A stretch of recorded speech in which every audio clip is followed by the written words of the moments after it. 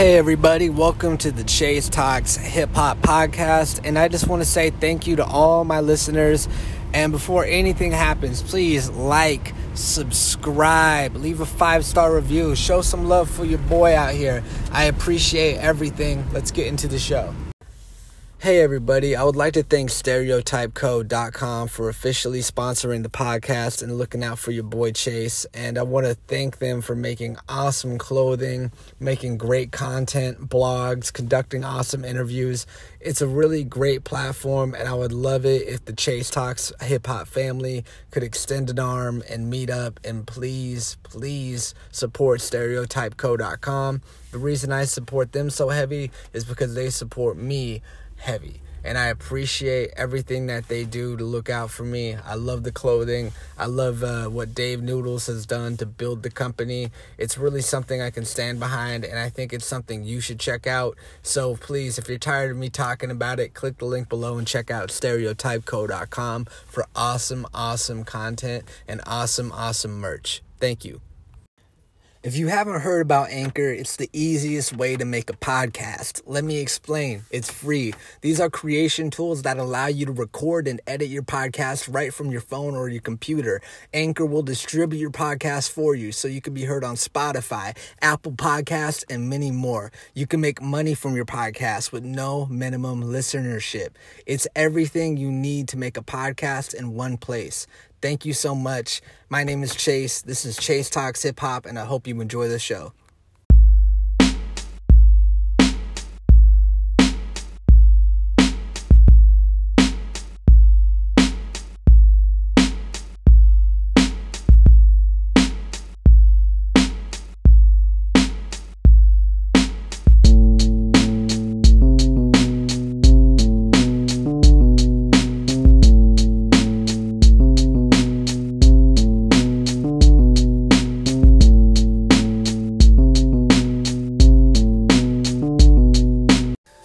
Hello, lovely people. Welcome to the Chase Talks Hip Hop Podcast. And I just want to give you a rundown of what's been happening. And I really do refrain from speaking on a lot of things in the media, political stuff, because I don't feel like it's my place. But I just want to take a second, to talk about these shootings that have gone on, because it kind of sucks the oxygen out of the room. And I feel like if I don't address it, then why am I even doing this show, really? But with these shootings happening, it's just so... It definitely does take away something from the soul. It's desensitizing enough, but there is an element where when this keeps on happening, it really just does highlight the issues of humanity, the issues of life. And as much as I want to try to get inside the head of these people who committed these acts, it really isn't worth it. And I don't think we should see their face, know their name. We shouldn't even give them any amount of notoriety for what they have done. What they have done is horrible, horrific, monstrous, fucking evil. And that's the truth behind it. And with all of these scenarios that have been going on, it just makes you, again, it makes you more aware of your mortality and how you need to look out for your loved ones. You need to care. You got to be careful what you say. We don't know how these days are going to go, right? And that's the truth of it. And life is very spontaneous. It's very random. And there are people who are willing to take lives for no apparent reason other than the fact maybe they feel disenfranchised, they're an incel, whatever the fuck it may be. It doesn't take away from the fact that kids lose their lives. There were families in that grocery store in Buffalo. The recent shooting. It's like, there have been so many shootings, I can't remember where all of them have been happening. There was one in Orange County. But I really just want to send my condolences to the families, of the children, the families in Buffalo, all of the trauma that has gone on.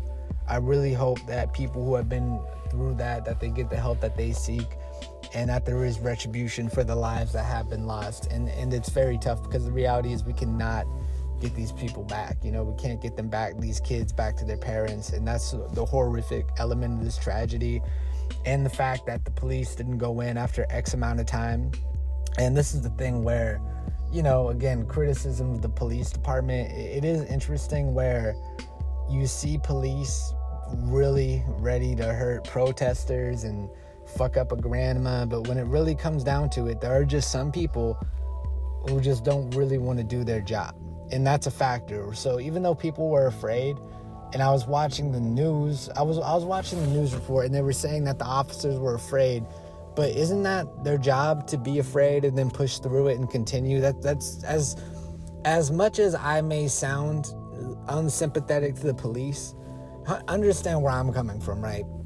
Where, for instance, like when I was in firefighter training, I had a full acceptance that what I am doing is selfless and it is my job to put myself in danger. So I feel like the equivalent of those police not doing that, it is the equivalent of firefighters not willing to fight a fire out of fear. Guess what? Those firefighters are afraid most of the time. They should be. That fear is what keeps you alive. That fear is your alarm bell, and it is your internal system. And the fact of the matter is that these police who did this, I'm not trying to point fingers, but this was something where they could have prevented this. This was somebody who was in there for 30 minutes fucking around. He wanted to die. This person was sick in the head. And you look at the incident with Buffalo, which is especially terrible because this is somebody, that guy who fucking did that shooting in Buffalo was already, I believe he was already vetted by the police because he wrote some letter about wanting to, he did a high school project and he wrote an essay about doing a mass shooting, not a school shooting, but a mass shooting. And they did a psychological evaluation, and then they still didn't feel like there was enough validity to keep tabs on him to the point they really could have prevented this. So you see the allocation, and you see how politicians will always use certain ploys and certain leverages to make something seem right. But let me ask you this, right? So if we can track people, invade their personal lives, and then we have people saying, well, we do this so we can stop the terrorists, stop this. Well, guess what? They had many opportunities to stop these terrorists, and they didn't. So why did this happen? And the truth is, cowardice is a hard thing to deal with. Cowardice is a hard thing to bite into, especially, when you're exhibiting those symptoms. But guess what? I'm not going to lie. I expected more from these Texas police, especially with all the stuff that goes on with Texas and all the shit that goes down, and how people always like to, people lately have been shitting on Los Angeles, and talking about riding Texas's dick because Elon Musk went down there and Joe Rogan, and nothing towards those guys. They're fucking successful. They're doing their job. But I'm not just going to go to Texas just to chase something, and with Texas, I expected more from the police because this is fucking the Lone Star State. I thought you guys don't fuck around, and people being afraid of losing their weapons, losing their Second Amendment. I could give a fuck about this. Like, as far as the political gun conversation, I don't care what end of it you're on. It's not really the conversation I'm looking to have.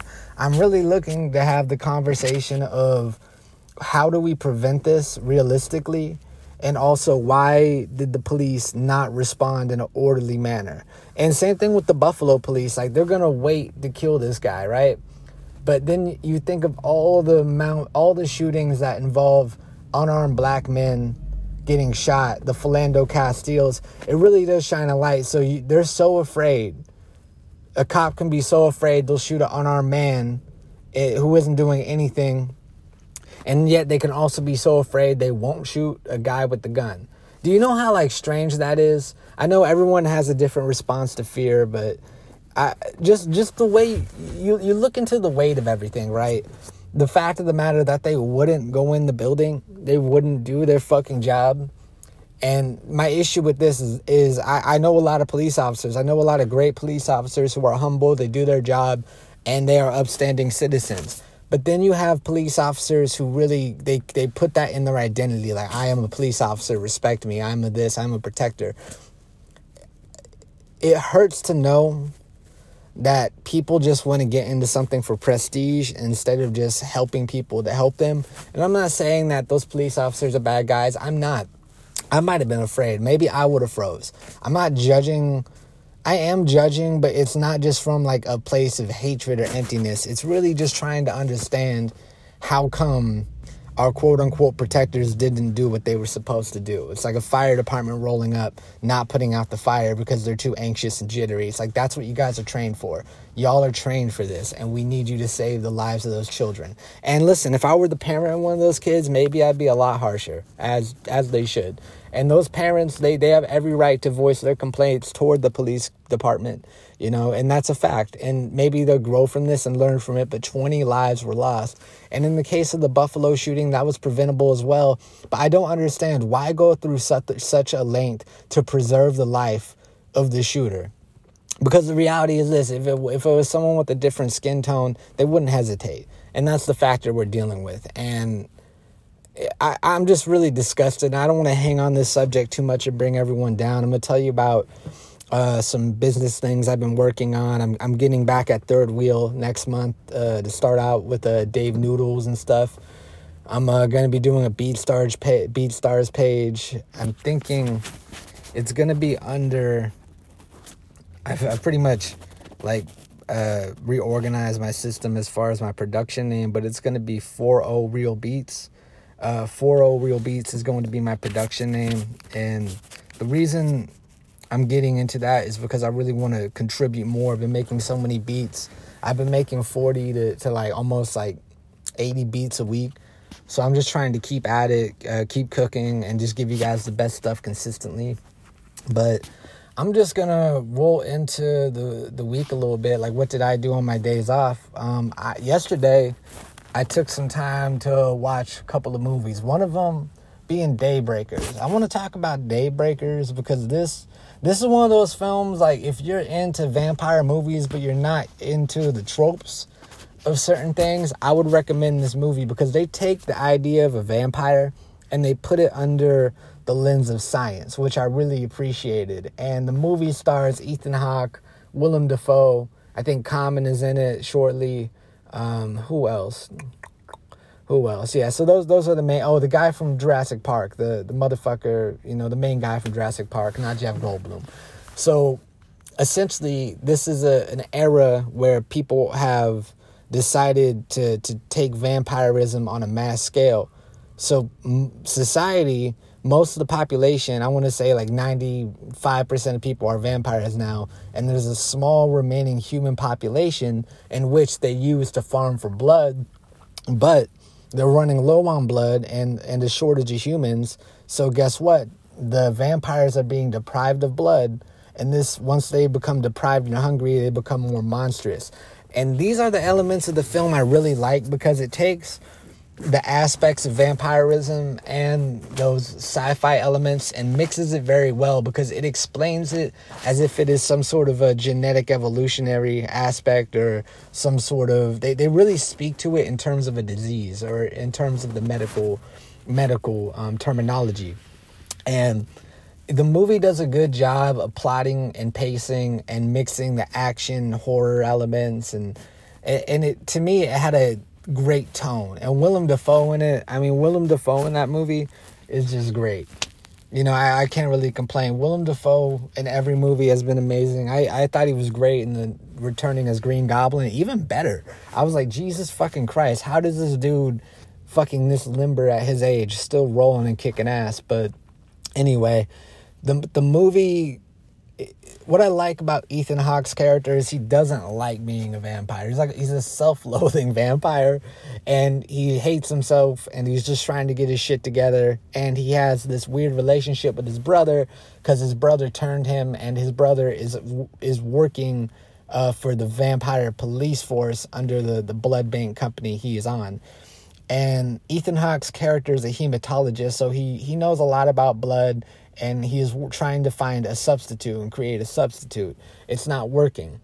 Long story short, and the spoilers ahead, Ethan Hawke figures out a way to cure himself of vampirism. Same thing. He learned it from Willem Dafoe's character who did it. And it involves a distilling container, water, and the sun. And he got hit enough to the point where he cured himself of the vampirism. And to me, the aspect of it was cool because we haven't ever seen a vampire movie where they have a cure that is just that a cure that is that layered. Like when I mean like when movies do a cure, like I'm gonna inject you with this random serum. What I liked about it was a process. It was a treatment, and he just couldn't get treated overnight, get treated quickly, and that really was something to it. Like as far as the action as well, the action was great. There was one scene where the Jurassic Park dude, he gets sent up after he gets, so long story short, he bites Ethan Hawke, and the antibodies from Ethan Hawke's blood, since he became human again and cured the vampirism, goes into the guy who bit him, the Jurassic Park dude. He becomes human. They send him up on the elevator to the hungry soldiers, and they just fucking rip his head off, drink his blood. It was fucking ill. And then eventually they become human. The other vampires eat those vampires that turned humans, and it really becomes this whole chain event. But if you're looking for a fun vampire movie, I would suggest that one. Fright Night's good. From Dusk Till Dawn's fun. Is that the one with James Woods? Yeah. But I really like that movie. Another movie that kind of came out around that era, around like that 2009, 2008-ish era. What is it? Oh, The Taking of Pelham 123. I'm going to talk about this movie. I need to talk about John Travolta in general because of that Gotti movie as well. I had time. I watched that shit twice. So fun. But I want to talk about The Taking of Pelham 123. And what I love about the movie is the actors. What they did was great. The cast that they got. They had James Gandolfini from The Sopranos, Nick Turturro. Is that John? No, it's John Turturro. And then you have Denzel motherfucking Washington, John fucking Travolta. And they delivered throughout this film. Like they really delivered. And it's one of those things. I know John Travolta has a lot of stuff going around him, but whatever. John Travolta is great as a bad guy. I don't think anyone could play a villain as good as John Travolta. Even in that old Punisher movie that wasn't that great, I always thought he was menacing. Like he always could embody that cold menacingness. Like even in Sharkfish, right? Face Off as well. He played the good guy and the bad guy. But in Taking Pelham 123, the premise is that John Travolta takes this subway train hostage, and he has 10 hostages. And the dispatcher is Denzel Washington, who is a dude who was originally higher up in the company, but they decided to demote him temporarily because he's under investigation for taking a bribe. Now, throughout this film, it's basically John Travolta's character interacting with Denzel Washington's character, Walter Garber. And the reason he likes Denzel's character is because he brings an element of a refreshing humanity, right? And I think, too, with John Travolta, he's a layered character. He's fucked up, he's evil, and he kills hostages, but there are layers to him. But then towards the end, you start to see how shallow his philosophies really are, and how at the end of the day everything is really self-serving towards him. And I'm not gonna ruin this movie, but the way they pace it is good. I like the way they took the relationship between the company and Denzel and his employee and his co-workers, and how they would judge him, and how he's kind of under this weird spotlight, but him doing this in a way can redeem the mistake he made in taking the bribe or whatever, since he is under investigation. And you really root for Denzel Washington in every movie because he's great at playing that dad who wants to get to his kids. He's really good at that. And in this movie, I think one of the most heart-wrenching scenes when he's talking to his wife over the phone, he's saying, hey, I got to go do this. I'm going to go drop off the money. And she's very, very worried. And then she says, you need to bring home a gallon of milk. And then you see, she's telling him, you need to prioritize your life. Don't get killed. And I thought that was a really well done scene, and the subtlety of it, because they only have so much time. She doesn't want to scare him or bug him out, but she does want to ensure that he comes back home alive. And I really thought that was intriguing. James Gandolfini, too, I loved him as the mayor. He really even talked shit about Rudy Giuliani. I don't know if that was even in the script. But it's such a good fucking action movie. And I'm not always into the thriller crime type thing, but this one was good. And John Travolta, like, his dialogue in it is hilarious. Like, there is a scene where he is talking to John Turturro, and he says, hurry up, I'll fuck you in the ass, you greaseball, or something like that. And then he's talking, and then there was one scene, I think he was talking to the mayor, James Gandolfini's character, and he says, I don't give a fuck, lick my bunghole, motherfucker.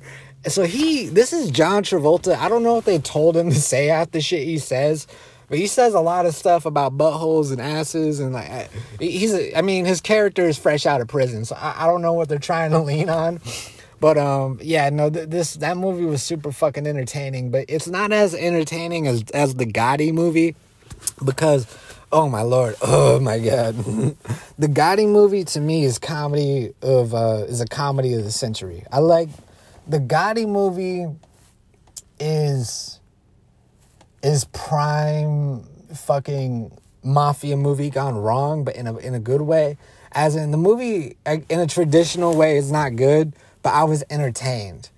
I was entertained by it, and I know that's shameful of me to say I was entertained by Gotti, but there are so many scenes where John Travolta is flipping out. Like for instance, there's a scene he comes home and he learned that his son, Gotti Jr., got into a fight, and he starts slapping him and his friend, and it's the funniest shit, because he's like, God, motherfucker, he slaps him, he's like, don't you know? And then he walks away, he's like, no, he comes back, he smacks him again.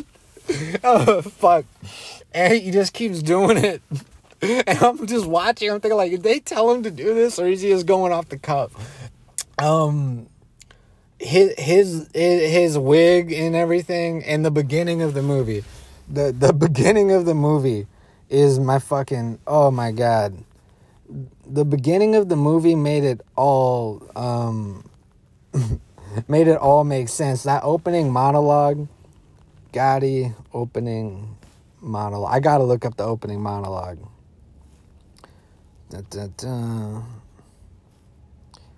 feel like I gotta find the movie script.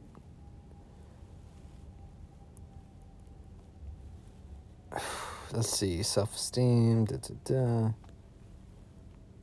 Yeah, so I'm looking through the script, and I cannot find the one. Oh, that's for the old Gotti movie. Okay.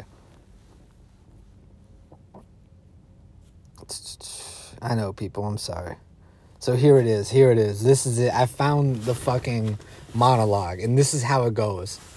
Let me tell you something. New York is the greatest fucking city in the world. My city. I was a kid in these streets. I started in the fucking gutter, and I made it to the top. This life ends one of two ways, dead or in jail. I did both. Does that tell you everything you need to know about the movie, guys? Does that tell you everything? Just how ridiculous this movie is? Because I'm telling you, if you want to like get some popcorn and be entertained, this movie does have its moments where you're like, oh, that's good, okay. There's glints of hope in it. And I think when John Travolta plays that older version of Gotti, I think he really nails it. But there are parts where it's just funny as fuck. Like, for instance, there's the movie, elements of it takes place in the 80s, right? And they're in fucking Spanish Harlem. They're somewhere in New York, and they're literally playing Pitbull. They're playing a Pitbull song, a modern-day Pitbull song, and it's supposed to be the 80s, and it's like the sound of it, it's like, it has 808, it's clearly a song from the future, but they're playing it like it's like, that's what Gotti was, it just was hilarious. There are so many things about this movie that will just fucking get you dying laughing, and like, there are parts where I think John Travolta nailed certain elements of John Gotti, the personality, he had some likability to him, like around his family, he was a good father. There were, Gotti Jr. was also an interesting focal point. The dude who played Sammy the Bull was good. I really think that the comedic timing, the scene where John Travolta is in his room laying on the bed and he's betting on sports, and he said, I fucking bet on the Redskins, but they'll blow it. And like the way he talks about stuff, it's the most hilarious shit. So if you're ever bored, I would say go watch those movies. Go watch Gotti, The Taking of Pelham 1, 2, 3.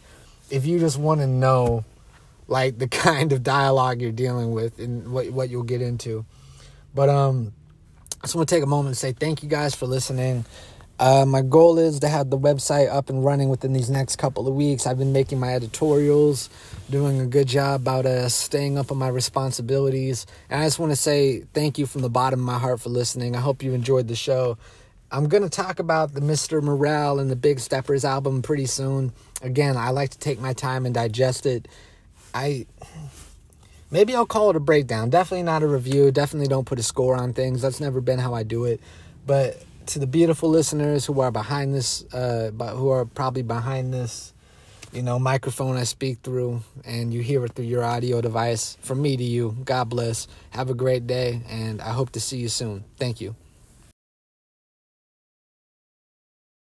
I think we might have stabilized everything, but how the fuck am I gonna follow this? 25 centimeter jam alive, picking the lock, mama look at me now. Broken with the chip and a smile, landscape truck I be whipping in style. Cutting the grass, I've been ripping the weeds. Triple entendre, I get like a fiend. Lows on the track, better come with the heat. Soaking the knowledge I learned from elite lyricists to keep feeding the streets. Gold is a mentality, we keep shining. Popping the tape if you're feeling this iron. Armstrong 9